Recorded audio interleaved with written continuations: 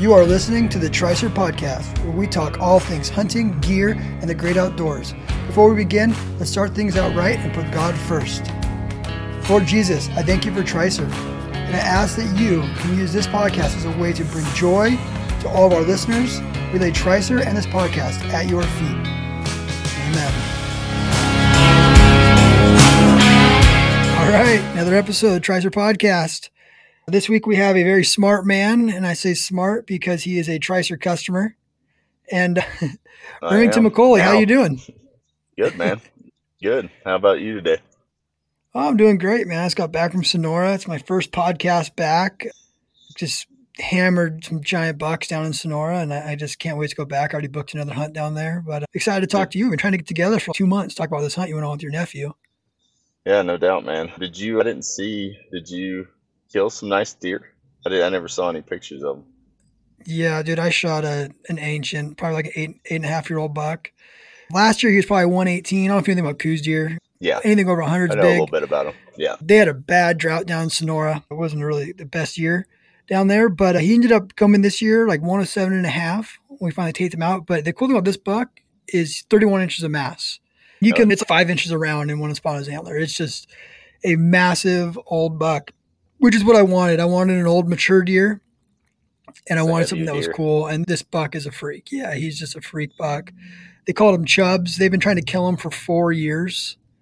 See, this buck's just been giant. A bunch of really notable coos deer hunters have been trying to kill this deer, and they haven't been able to kill him. And just hasn't been patterning him regularly. And then my first morning ever being in Sonora, this thing came walking in, and I hammered him. It was my target buck, and I killed him. And I mean, I was joking. I'm like, I'll be done by 9 o'clock. And I kid you not, 8:59, this buck came out of the bushes, stood next to this drinker, and I just hammered him.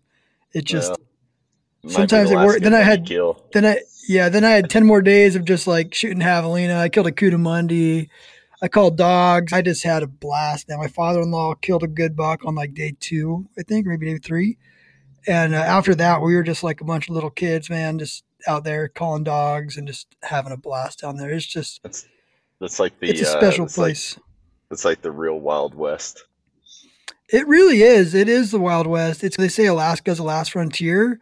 Sonora's very similar. There is no one, you're out there and there's no planes flying over. That's one thing. Like I heard the Frank Church, and Frank Church is incredible. I will go back any year, but there's still planes like down there. Like you literally are alone.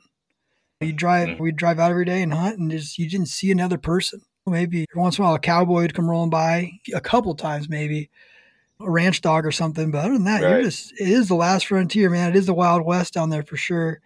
So it was. Yeah, I can relate to that. I mean, you're in Alaska, you feel definitely you're remote, but it's even being way out in West Texas. It's just something about it that just doesn't feel like there's any laws or anything to abide by. You're just there doing that country stuff. So yeah, compared to California, there are no laws in Texas. At least that's how we look at it. Compared to California, there are very minimal laws. But yeah, you're a Texas boy, right? And you're from originally, you're in Colorado now. You're originally from Texas, correct? West Texas or no? No, I grew up south of Dallas, but grew up hunting everything from Central Texas to way out west, Arizona, down towards the border. Hunted all over the whole state, from public land whitetail hunting to private land whitetail hunting, duck hunting, goose hunting. Just I basically did everything the state had to offer me, and then decided I want a little more challenges, and I didn't want to have to. I wanted to be able to live in it and learn it, rather than just being a out-of-stater visitor. You know, it's a good in Colorado. Yeah. So with the Texas stuff, because I don't knock it, right? Like at some point I want to go do it because everyone's done it. Like I want to go down there and kill a nilgai. My friend's going to kill a nilgai this month. I wanted to go, but I've just been gone way too much. My wife, I got to try and stay married. I have to take a break from hunting at some point in this year. But there is challenges to it, and there is they're raising the animals, they're doing the whole thing. It's a whole different ecosystem they're building down there for these deer. I don't knock it. It's cool. No. It's an experience. I'd like to go down there with my father-in-law. I'd love to go sit. He's 75 now. I'd love to go sit some feeders and do that whole thing and just Mm-hmm. Mm-hmm. have the I coffee. I mean, in still, my mind, I imagine Lazy Boy, like the chair I'm sitting in right now. I imagine this chair, and I'm like sitting in there, and there's like a buddy heater. I got a oh yeah, coffee, and yeah, I'm hunting it's deer. Like that's nice. what I imagine It's in my mind.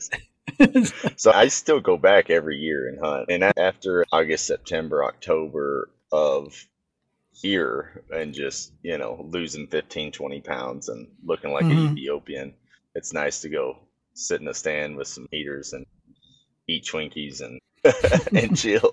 And also the big part of it is I go back every year because they don't have an age limit for children kills. You can take a 4-year-old down there, unlicensed, get tags, and they can go hunt. Right? So ever since my boy, he was 6 when he shot his first deer down there, and we go back every year so that he can have free reign of shooting things and practice getting That's good at awesome. shooting animals. So that way.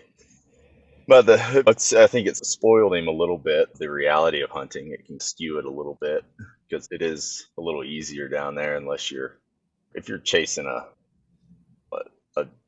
giant buck, a giant whitetail, in my opinion, is one of the hardest animals to kill. But it's if you're chasing one of those, it's a challenge. The biggest thing with that, my dad likes to make fun of me now because I can't sit still anymore. But you go sit in a tree stand from dusk to dawn, trying to catch a big deer, and I can't really do that anymore. So I lost that little skill I had. I just Yeah, want to get down and go chase them. this Sonora hunt, we were sitting water. Just the ranch we were on, it's a desert ranch. You cannot glass this ranch. And we were talking foot tall brush, just stickers. You can't glass them. So we were sitting water, and it's highly effective. They used to try and glass, and they said they just after being there for 20 years, they figured out how to hunt these deer, and that's how they do it. And that was very different for me sitting in that blind. And again, I thought I was going to sit for 10 days, and I killed my buck in the first Yeah, freaking 2 hours of being there. yeah, Right, like yeah. a 901, he was dead, and I shot him, and he literally ran 60 yards straight to me and died in front of my blind. It's all on video. It's awesome. I'll Yeah, release that at some point. We're working on getting all of it together for everybody. yeah. That's definitely But a different experience for sure. but I can say that like I hunted so hard this year on the other hunts. Right, we killed elk, we killed deer, went on an elk hunt. I was Hmm. gone for 14 days. My body was just I tore my knee up, my left knee real bad on this Arizona elk hunt we went on. I just coming out of hills, I just messed something up Yeah. and something I don't know if I tore it or sprained it, but it just I get back and I go straight into the gym and I work out 3 to 5 days a week, and I just Hmm. wasn't healing. And I'll tell you what, like going to Sonora and sitting in a blind for a week, my knee feels incredible. Like I feel like I could do like a box jump now. I could do stuff. Like I was Yeah, good on my get dirt back to bike it. and my knee was killing me on the dirt bike, and now I feel like I can go riding again and not having pain. And so there's something to be said about There putting the is. work in and then having this like I don't want to call it a dove hunt, but like having this hunt where I could kind of chill and be in the blind. And I bought this like they had me buy this giant chair from my Sportsman's Warehouse. It's like it looks like a lazy boy. It's incredible. And you're just sitting in there hanging out. And then I'm a talker Chilling. anyways in the blind. So like after I the first morning I killed, I had someone filming for me, so I was talking to him the whole time. And then Yeah. after that was my father-in-law, so I'm just getting to sit in the blind, talk a little bit, and all of a sudden, oh crap, there's a javelina, and shoot a javelina. Yeah. Yeah. It's a different experience versus like where I'm. If anyone ever hunts with me, they know that I'll glass from sunrise to sunset, and I'll be at that glassing knob in about an hour Hmm. before sunrise. And Right. that glassing knob could be 3-4 miles from our camp, right, or however far it Hmm. is. And so I put in the miles, so it's cool to have this like experience down there and go down there. That's what I would describe Sonora as too, is an experience. And we went with the guys from Mad Hunts, and I've been talking to them a lot. And we're booking a ranch next year to go back down, like 10 tags, go back down again next year. And I was telling them, like, you're selling more than a deer hunt is an experience, right? Having this Mexican lady who doesn't speak any English making tortillas for you, and Oh yeah. you're drinking Mexican coffee, and you're on this old ranch that's historical, hundreds of years old, and they're still doing things the old way. And it was cool, man. So yeah, I'm gonna go do Texas. I'm gonna do the same thing over there. After this hunt, I'm like, I want to go do that. I want to go over there and experience it. Hell, I might even go Yeah. hunt It's. Africa now. I was always out in Africa. Now I'm like, after this, I might just go do it, just I, to kill some I stuff, thought have about fun. that. I thought about that. I know the. Yeah. No. It's its own. It's obviously not as physically demanding, but it's mental. It's a lot more mental Mm-hmm. to me, anyways, because the hiking however far and doing whatever, like I kind of thrive off of that and I enjoy it. but the mental strain of just sitting. I did this moose hunt last year in Alberta, and going in, and it was like a 14-day hunt, and going into it, I had never done a moose hunt before, so it was my first one, and I didn't know what to expect. And going into it, I'm thinking it's going to be somewhat physical, and it was that type of thing. You're sitting in these one spots calling day after day, and you're just sitting Mm-hmm. and just waiting, and just calling and waiting, and that's within 500 yards of an area for 6 days of just sitting in this one area, and it's mentally tasking for sure to be able to just sit there and take that. So I have a lot of respect for those serious whitetail hunters that really put in that work and that time, and I would never knock it. It's just as much my style anymore. Yeah, and I want to hear about Alberta now too, because you told me you want to talk about your kids thing, but I want to hear about Alberta now because you went to. That's awesome. I want to hunt moose. Something to be said about when you went there and you guys called and you sat there. The reason you guys did that is because it's effective, right? And so Correct. many times we will do things while hunting, not because it's effective, but because we just want to change. So we'll Right. hike over here. Let's go to this ridge. Let's go to this ridge. And I'll tell Right. you what, I have a much bigger respect now for sitting blinds over water from that hunt. And I killed my first bull over water. I hunted Mm-hmm. for 6 days, didn't see an elk. And all of a sudden, the last night, I sat water for the first time, and I freaking killed the only elk I saw, and he died. So this year, actually, my strategy for I'll talk about whatever. My strategy for Yeah. Arizona, I put in for archery antelope hunts because I have higher draw odds. It's in Right. August. I'm just going to bring a blind out there and sit water. If I Oh, draw, for I mean, I sure. have a 3% draw, but I'm like, man, like after this hunt and snore, I'm like, that's an effective way to hunt. I could do that. And even with some of these deer hunts, you could draw a archery tag in Arizona easier than a rifle tag. So I'm like, I'm Mm-hmm. going to put in for these archery tags and maybe I'll also go sit water in August and something's going to come in as long as you don't get like a freak monsoon, you'll be hunting deer. What and I think what's funny that you say that is it's just I think like with I don't know if it's just the world we live in, media, whatever, but I think there's a Mm-hmm. lot of disconnect sometimes between what's effective to kill and then it's just what everybody thinks is cool. You know what I mean? Yep. It's 100%. it's cool to say I went and hiked 10 miles. Yeah, that's cool, but I commend you for being able to do that. But how many animals did you walk past? How many it's whereas me, I would rather just find a nice ridge and glass and find animals and then go attack them rather than just say I walked 10 miles and wore my body out again more for next year and took years off of my Yep. abilities. But yeah, because it's just like that moose hunt. The guides kept telling us just stick it out, just stick it out, and we're all sitting there like all elk hunters from Colorado going, Jesus, I can't do this anymore. I need to go find a moose. But for the How most hard can he part, be it to ended up. find the 1,200 pounds? There should be Yeah, easy, right? that's what you'd think, and it's so thick up there. They're like, "Oh, you're not gonna see them," and then next thing you know, Yeah. you finally see one, and you're like, "Holy crap! I didn't see it till it was 40 yards from me." But yeah, that's that doing effective things. Sometimes it's harder to stick with your game plan, obviously, and follow through with what's actually effective than just doing what you think's gonna work. Yeah, Tell go me ahead. about the moose hunt. So you went to Alberta. You was a 14-day hunt. Yeah, so it was say 14. I guess it was actually 12 in the woods. We had 8 of us. I actually got to take my dad, which he's 67. And so it was a bucket list hunt for him that he never was going to be able to do and we were able to make it work for him as well. It was up there you have to be guided being out of the country and so they took us in on those Argos weigh 30 or 20 miles back from the trailhead where we dropped in and we stayed back there for right at just right at like 12 days and only so it was a really dry year talking about your Sonora thing. It was a really dry year up there and hot and the moose were not cooperating and it was grueling, but it was dry and hot and they just weren't coming to calls. They weren't moving like they typically do. Typically in a 12-day hunt, you get an opportunity at a few bulls and get to pick one you want and whatnot. But literally only three of us out of 8 killed because that's the only thing we saw. It was so slow that the guide actually canceled his hunt that was like a week and a half after ours. He rescheduled it for this year for the guys just because it was like one of the worst years I'd seen. And I talked to some other people that had hunted there, and it seemed to be the same story across a lot of Canada. It was just that it was so dry and they had all those fires, and it was just a weird year. But yeah, two of the guys killed one like the third and fourth day, and then I finally killed mine. And going back to that, what works is it was funny because we'd been doing the sitting and calling for, I think had been 6 or 7 days. And one of the morning, it was a really cold day, and I'd been out with my dad and the guide, and my dad was cold, and the guide took him back to camp.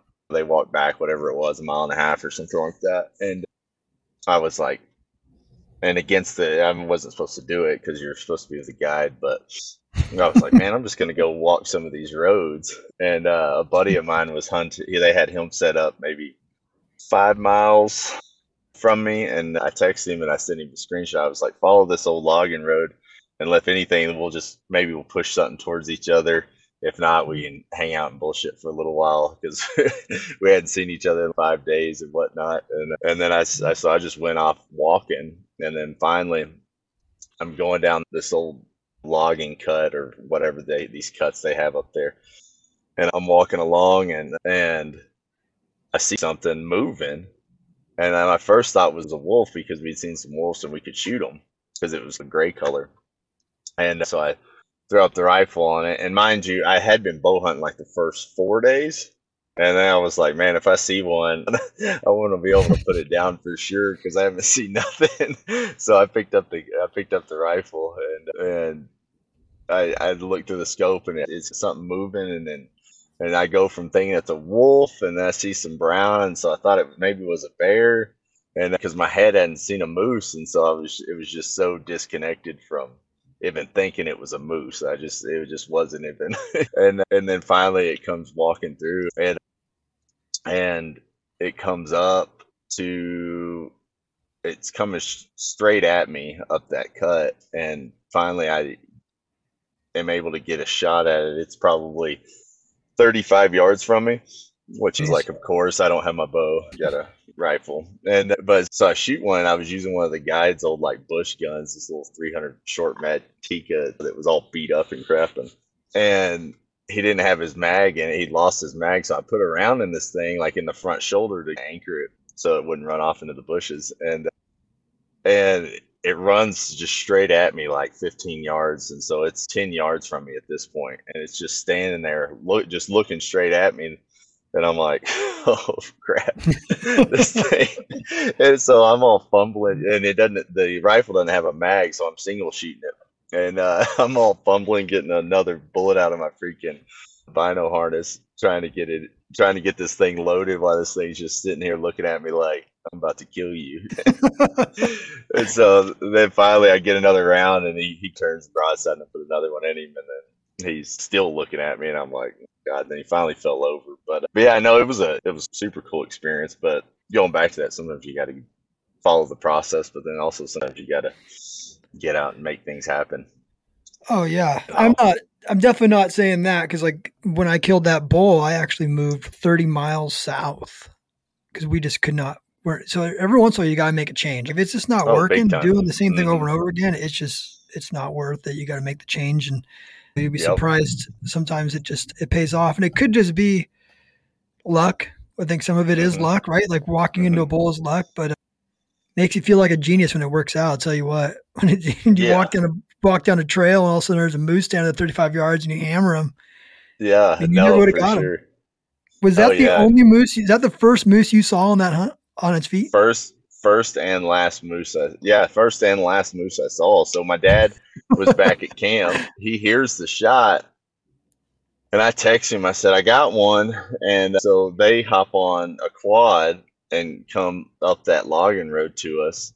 And we get out, and me and my dad are celebrating, taking pictures, bullshit talking, and doing the whole thing. And the guide went to go back to camp to get a chainsaw so that he could get the quad closer up to the bull, so we didn't have to carry that heavy sucker too far. And he goes back to the quad, jumps on the quad 100 yards from us, turns around to take off, and another bull runs out. So he comes back and gets us, and we chase after that thing, but never could get another shot on it for my dad. Yeah. But that was the last, and there was 4 dudes in our camp and 4 guys in the other camp, and I was the only one to shoot one out of our camp, and it was so that's one of those times that really shows you and test your hunting partners and everybody's mental fortitude of staying positive, and it's easy for people to get down and start getting negative and whatnot. And but we had a good group of folks as long as we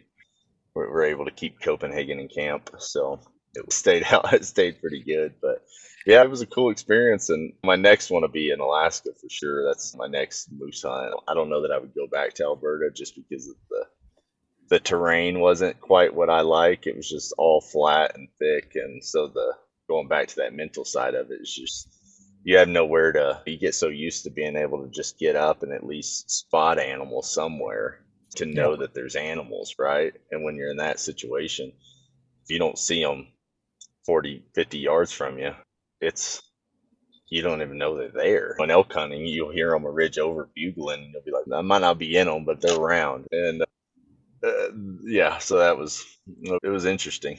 Sure. Yeah, I'm gonna do.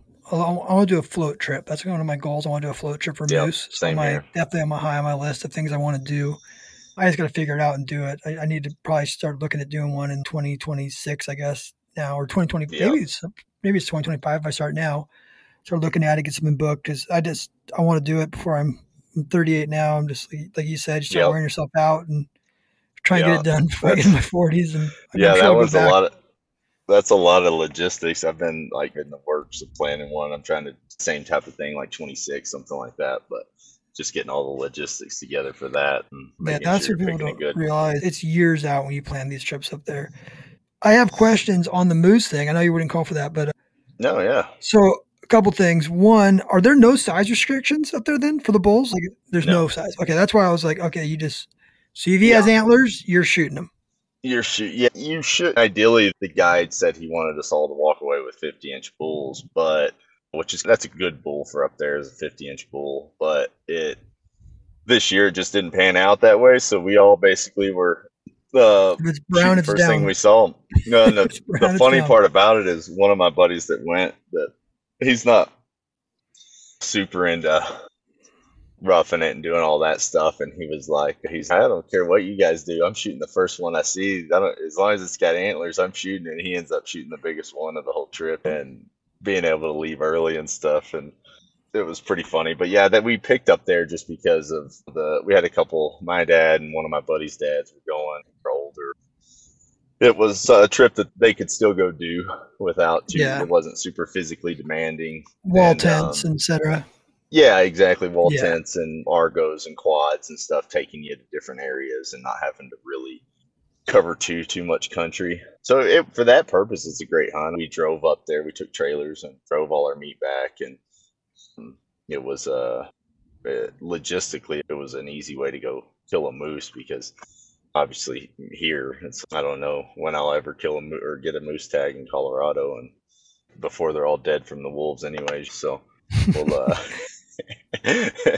but yeah, it was a good trip for what we did, but I definitely would like a little more of an adventure. For me, a lot of it's just in the adventure of the hunt.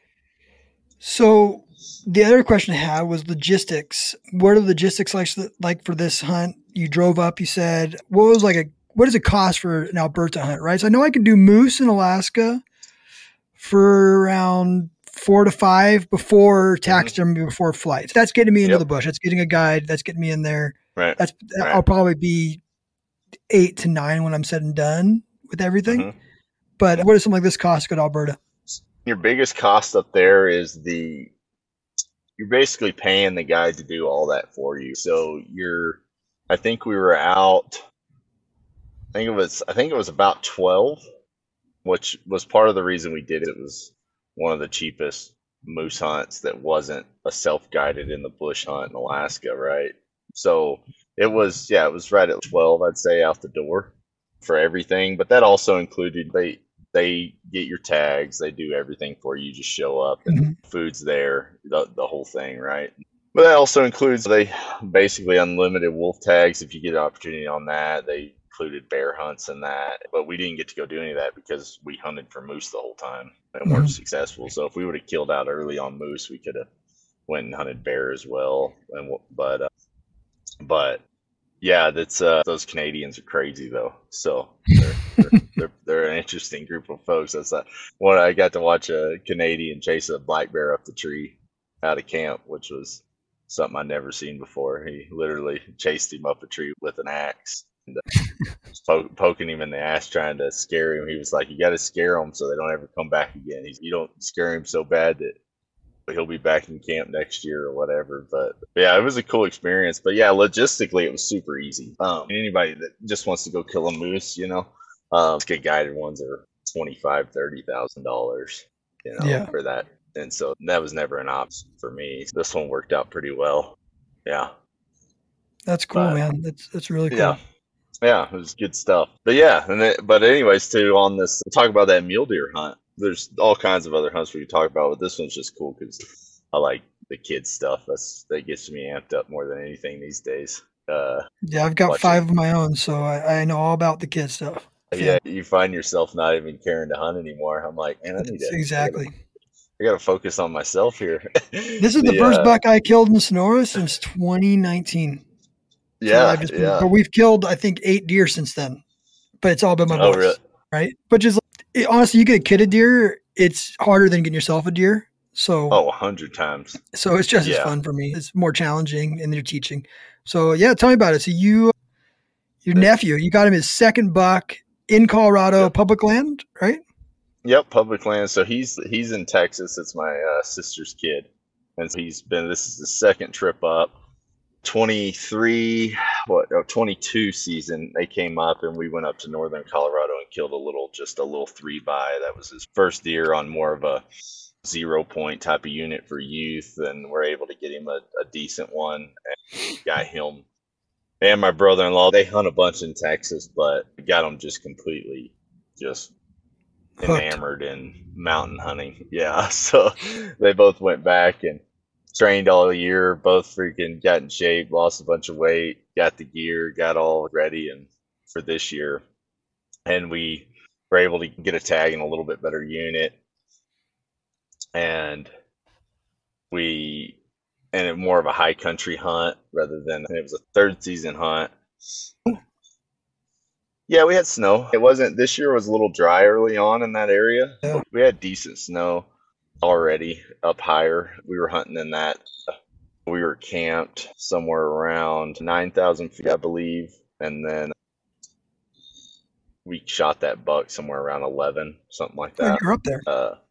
Yeah, no, we were up pretty decent. It was 10 and a half, 11, somewhere in that band right there in that Aspen type of elevation. And so I'd never hunted this unit before. It was actually a buddy of mine was like, y'all should go check this out and see if you can get a tag for it. I'd never hunted the area.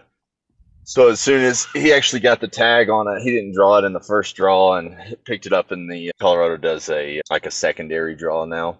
So a bunch of any tags that weren't allocated, I assume, goes onto that secondary draw, but they allocate all of them to youth first, and then anything that youth don't draw, it goes to whoever else is in the pot. But so he was able to pick up that unit in the secondary draw, and then I ended up getting one on the leftover list, so I had a tag in my pocket too, just in case or whatever. But the main focus was on him. But I just went out a little bit. They live in Texas, so I was able to do some scouting prior to them coming up and find us camp spots and areas where, for especially the hunts with the kids like that, it's nice to have a campsite that you can do a good amount of glassing from for me. That way we can get there a couple days early, cover miles of country just with our eyes and trying to pick up animals and have good game plans for opening morning. And so that's what we did. We went 2 days early, an area that I had e-scouted and then went and scouted myself and whatnot. And we, luckily enough, the first evening we were there, we got camp set up and found a bunch of does, and then had two nice bucks come out and up in the aspens, maybe a mile and a half from us, something like that, up the drainage. And they came out, and then they were there the next morning as well, which was the day before opening season. And then even that evening, they were there. And we have all these in this area we're at. You can drive to the camp and whatnot. So there's people just coming in by the groves like normal, and we're like trying not to be obvious of where we're looking. Yeah. I'm like, don't look up there too long while these guys. You turn your glass while these guys drive by, because I'm like, they'll freaking if they think we're looking at something, they'll look up there too. People don't look, they don't want to do their own work. And then so we had a game plan. It was how it was is we had basically a drainage coming down the mountain on the east facing slope that had all the aspens. That's where they'd been coming out on the morning. A little bit after the sun started hitting the side of the hill, they would start coming out. And so we came up with a game plan to get up that next morning, opening morning, hike in early, get on the adjacent ridge to the east, and try to find some openings where we could see into that area where we'd been seeing them, and try to catch them and be within that 300-yard range from them. And so we get up early. There's a couple other guys at the same trailhead that we were using to go in that direction. And those guys, and mind you, it's my nephew who's 13, and then my son who's 9 with me. And we're packing in through 6-8 inches of snow to get up maybe 1,000 foot of climb, something like that. And nothing too crazy. It wasn't like terrible country. It was relatively easy, but some other guys were in front of us, and they went downhill and went down instead of ridge down from us. And we went up the ridge away from them. And we get up there, and the boys are cold, and nobody makes a good boot for a 9-year-old that keeps them warm, it seems, that I've been able to find. No. So maybe Sorels, if you get Sorels. But, yeah, you could probably do that, like an actual snow boot. Yeah, like a Sorel, but then your feet are going to sweat. It all depends. I don't know. Kids, my kids thrive. Right. I'm like, how are you wearing that? Like, how are you not miserable? But I don't know. And that's what you've gotten them? For my boys, originally when I was getting them, it was like military surplus boots, like women's boots.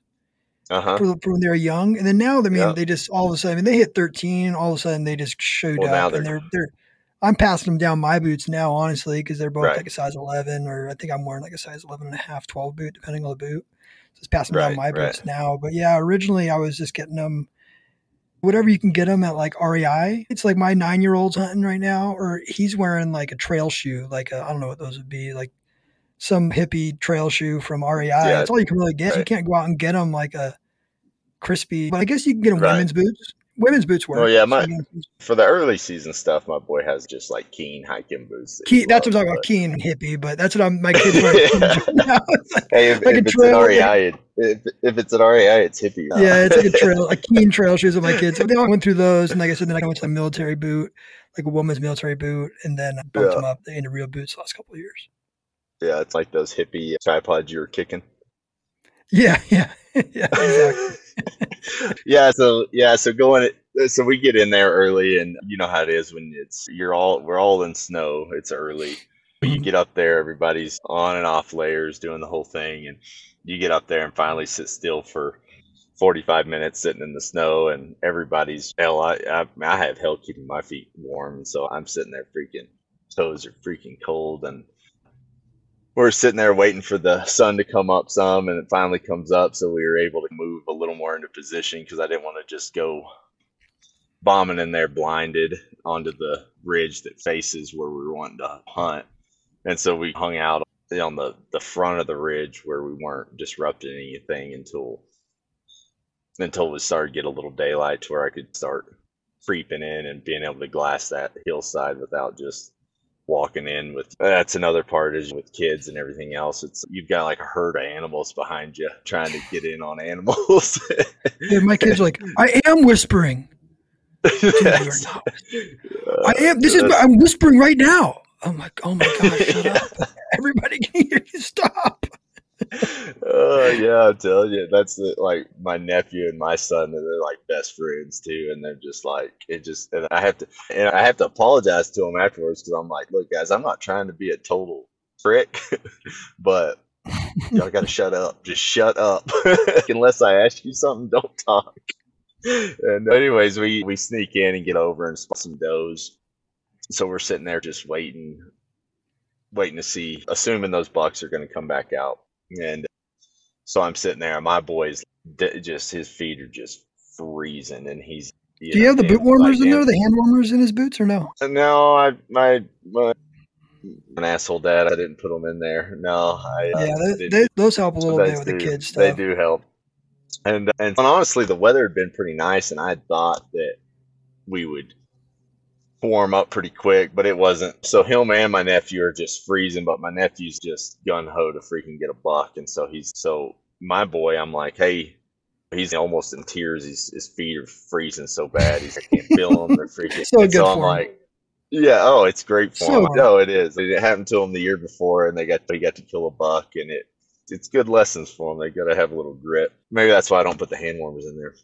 So I take my boy 100 yards back to the east on the front side of the ridge we're sitting, and I build him a campfire Mhm. to warm up. And I'm sitting there and I'm getting the fire going and whatnot, throwing some logs on. And my brother-in-law texts me, and he's big buck came out. Please advise. And I'm like, shoot it. And we What is the couldn't get a kid? shot on it. What's the kid shooting? 7mm .08. That's a He's shooting. perfect cartridge. Oh yeah, I love that gun. I'm the one that convinced them to buy it. I have one myself. I've shot elk and mule deer and everything else with it. I love it, and the kids can shoot it. But the so, but in text back, it only came out for a second and went up the mountain from us, and so I tell my boy, and he's sitting there freezing, trying to warm up, and so I hand him my inReach, and I'm like, hey, look, like I'm going back over there. I'm like, if we don't come back, just push this button and do not leave this spot. I was like, whatever, do not leave. And he's like, all right, cool. And so I sneak back around to them, and they show me where he went. And so I'm like, all right, I'm gonna go up this ridge and see if I can find another opening to spot this thing up the hill. And also going back to that, they're being Texas hunters. One thing that I had to learn coming to Colorado was like you like the level of being ready is you have to always be ready to shoot. Don't ever think you're gonna have a minute to Hmm. get your gun set up, or you know what I'm saying. And so that bucket came out, and they just weren't set up to shoot, Hmm. and so they didn't get the opportunity. Because it's what I told them. I was like, man, shoot as soon as you see, shoot. If you want it, shoot. So I go up the hill to go try to find another spot to get on this buck, and I just hooked it up the hill quick as fast as I could to try to cut him off. And I told them to stay there in case he followed some does back towards them. And I get up the ridge, maybe 200-300 yards, and I finally find another opening, and I find the buck, and he's up there just hanging with these does. And so I text my brother-in-law, and I'm like, hey, like y'all follow my tracks and just get up here as fast as you can. I don't know how long he's gonna hang. And so I'm sitting there, and I have a tag in my pocket. That's a nice buck. Then I'm sitting there going, if they don't make it, I might just go ahead. I might just go ahead and shoot this Uncle thing. of the Year award right there. Yeah, exactly. And so next thing I know, I'm sitting there and just waiting on them, waiting. And then I hear a bunch of huffing and puffing behind me. It's my nephew, and he'd already left his dad behind because he was so jacked up. And his dad was like, "Just go! I can't keep up. Just go!"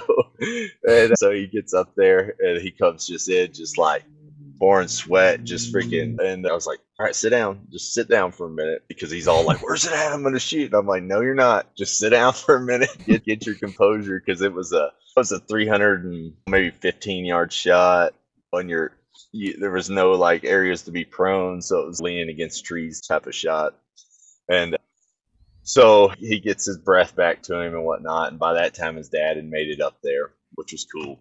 And his dad has I think he had bought like a Christensen arm, but he didn't have quite as good a scope, and they hadn't really sighted in for that distance. So I was like, here, you can use my gun, and which I've been shooting all year. Shooting my boy shot stuff with it. I'd shot stuff with it. Everything as I knew was great. He takes my gun, gets it, shoots this buck. I can tell it hits him, but I don't know. I'm looking at him and I can tell he's hit. The does run off. He moves downhill, but on the opposite direction of the doe. So I'm like, he's hit. I'm like, can you see him? Try to get another round, and he shoots again and misses. And I'm like, what the hell's going on? Because the kid can shoot, like he's a good shot. And then I'm like, well, send him, keep shooting.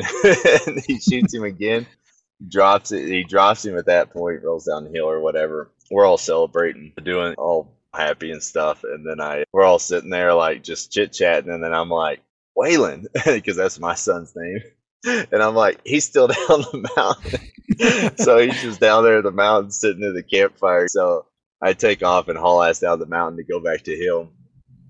And I get back down to the hill, and I was like, did you hear us shoot and whatnot? And he's like, oh yeah, y'all didn't hear me yell woo after you shot? And I was like, no, we didn't. And he goes, yeah, I was going to give y'all about another 20 minutes to get here, and then I was going to go ahead and push that button. I was like, no, son, no, no. I was like, that was for like if we never came back. And so anyways, we all pack up and go over there to the buck, and that shot that he dropped him, he hit him right in the eyeball. I saw that picture. Later on, I was curious. I wanted to hear.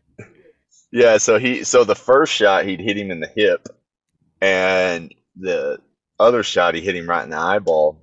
And I'm like, what in the hell? So to jump forward, I had shot my gun after that, and at 100 yards, I guess it got knocked, and it was like shooting 8 inches probably to the right at 100 yards. And so at 300, I was like, that makes sense of why we're having such issues, because I probably don't shoot my guns as much as I should. And yeah, but anyways, yeah, so we did that thing, and then we were able to pack it out. Pretty okay pack out. It wasn't too rough on the boys. I made the boys carry a good amount of it, and because they want to go, I believe they should carry their weight.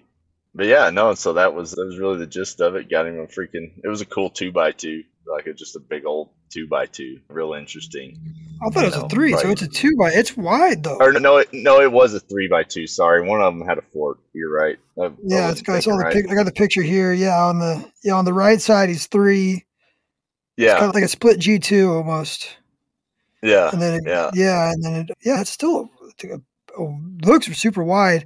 And I saw the picture. I'm like, man, did that kid shoot that buck in the eye? I didn't want to ask because something's happened. You just don't talk about it. I wasn't sure if you were going to say, yeah, I shot him in the eye because his eyeball was like missing. So that's what happened. And shooting with kids, man, things happen out there. And anyone tells me that their kid's a crack shot and hits every animal they shoot at is probably not telling the truth, because I've had some rodeos. A lot of killed animals. My boys have killed a lot of stuff now. They're getting a lot. The older they get, the better they're getting. But especially those first few years, man, we had some. I'm like looking at them like, were your eyes open? Like, how did you miss that bad, son? Yeah, no, we've had plenty of those. And I tell them, I'm like, try to take a couple things from it. One is, did you practice as much as you should have? And 2, we didn't make sure the gun was on before we went on that hunt because we'd been hunting so much. Yep. And then 3, some people feel bad because they made a bad shot or whatever, and I'm like, man, it just, as long as you put in the work, shit happens. And it goes back to that key thing too, just keep shooting until it hits the ground. That's my theory. Oh yeah, once the trigger's been pulled, at that point you're gonna shoot, right? Like, you're gonna try and kill this animal, especially if you get a bad shot. Sometimes you just gotta put one in. I had a deer. I don't know if I've told the story or not before. I shot a mule deer at 430 yards up 11,000 foot elevation here in the Sierras in California. Yeah. And I watched that deer run 20 feet and just dump over dead. And I'm like, he's dead. And I'm with my kid at the time. My kid was probably 9 at the time, 10. Yeah. And we were backpack hunting. So I'm like, we pack everything up and we hike over there. And it must have been 30 minutes later we walk up there and that deer is sideways and his foot is straight out. And I'm like, that's a really strange position. And that buck, I got 10 foot from it. It stood up. It lay there for Yeah. 30 minutes. Had to be 30 minutes. It stood up and started running towards a canyon, and I put one right up his butt and killed him. And it was a mess. I mean, you never want to clean that, but you had. But it was No. like, I'm either going to shoot this buck or it's going to go die in the bottom of this canyon down here, and I'm never going to get it. Yep. And I shot him going over a rise, put it right up his butt, and killed him. Because once you do the deed, once you've shot him, you really do need to put rounds in the animal until it's dead, because it's going to die, but it might be 2 miles from where you are. So even if you do get one in its back hip, it's better than putting one just a little bit of liver or a little bit of a lung, and especially with elk, man. Deer are a little bit, those coos deer, those things, they die like a coyote, but you shoot an elk, you really just start once you fire, another round should be right back in that chamber ready to go again, because they're just tough as nails, elk, man. And they just like to once they're shot, for some reason, just like to go into the nastiest shit in the world. And so if I can stop them from going. Sometimes you shoot them and they just stand there, and you're just like, "What? Yeah. You even shot? Shoot them again." They're all kill shots, and they're just standing there, dead on his feet, just standing there. They just have so much blood in their body. But man, that was really cool. You're a great podcast. You're a great interview. We got to do it again. Yeah, dude, that was fun. So there's all kinds of stories. But to go back to that, so I just ordered I was looking for a new tripod. And you can edit this out or whatever, but I was looking for a new tripod, and that's how I came across you guys, was just doing a little research. And so that hunt, actually it wasn't that hunt, it was a hunt out east, was the first time I'd used it, but that hunt I used it a lot, and I beat the shit out of my stuff. If having a gun that was shooting 8 inches to the right doesn't tell you that, but so far it's held up great, and I really like it. So it's been a good setup. I got the taller one, what is that? Is it your BC? Is that AD, what it is? The AD. The AD. Okay, AD. So is the taller one, yeah. And you're running a panhead too? No, the panhead. Yep. And so I'm 6'3", and so finding one that I trust is going to be tall enough and then still stable and all that kind of crap when it's all extended like that is always a concern of mine. But yeah, the way you do it with the more of the weight down low and whatnot seemed to really was more stable than any of them I've used. I've used Outdoorsman and Siri and some of those guys, and not to say those aren't good, but I really liked how it just felt more anchored to the ground when I was using it, because I was running a 65 millimeter spotter on it, and we were having like 30-40 mile an hour winds on this knob we're on, because I picked a crappy spot to camp. But so we were in a ton of wind all the time, and I never blew over once, never. So I was pretty impressed, and I like it. So I'm probably gonna pick up one of your gun clamps next. Yeah, I was gonna tell you, dude, that gun clamp is it's money, dude. Like, I had a guy text me. His podcast comes out this week, Robert Clark. He's like, dude, we're two elk, 2 dead this week. That gun clamp, that thing's awesome. Like 500 yard shots, man. And we killed 3 elk over 300 on. I killed down in Mexico. We probably killed 5 or 6 animals in Mexico last week off it. It's just, that gun clamp is really bitching. People are gonna. Well, and being able to just swap it out quick is nice. It's Arca Swiss. Arca's built into it. It's billet machine. It's not a giant clamp, which is nice. So it's light and it's small. So it's like 9.7 ounces. And we're only pre-ordering right now. I think we've sold like 100 of them in the first week, just pre-orders. Right. People are going to, we're going to sell. Once they start getting them, it's going to be like the LP panhead and the tripods. Everyone's going to buy them. It's just, when you hold it, you're like, oh, it's a very quality part. You take a giant block of aluminum, machine into that thing, and it turns out really nice, man. No, I was pretty impressed with all your stuff. I did the Bino mount with the quick connect adapter. It fit right into my freaking Swaro SLCs. Everything was great, so I was super happy with all of it so far. So it's been good, but yeah, it's awesome, dude. Where can we? Do you want people to find? Are you public on Instagram or are you private? No, I'm private, man. I'm not not very influential. No, man. You ain't gonna catch me hashtagging nothing. That's for sure. I have a daily job that's where I make money. But yeah, no, I'm always, if there's ever, I love helping people though. So if anyone ever wants to bring in kids to Colorado and need some help or advice, I'm all about helping kids. If you're a grown man, I don't really care. I'd rather you not call me. You can go figure it out. But if it's about helping a kid, I'll give you help you with some spots or whatnot. But yeah. Yeah. So you got any kids? Get them a tag. Remington is willing to help you out. Yeah, no doubt. But yeah, man. But yeah, it was good. Thanks for having me on and all that. So it's good meeting you. So yeah, let's do it again. Yeah, no doubt. Let's do it again, bro. Thank you. All right, man. Thanks. I'll talk to you later. Thank you for listening to the Tricer Podcast. Do us a favor and like and subscribe on whatever platform you're listening on. Give us a follow on Instagram and Facebook at Tricer USA. And go and check out all of our innovative gear at www.tricerusa.com. Until next time, shoot straight, have fun, and always put God first.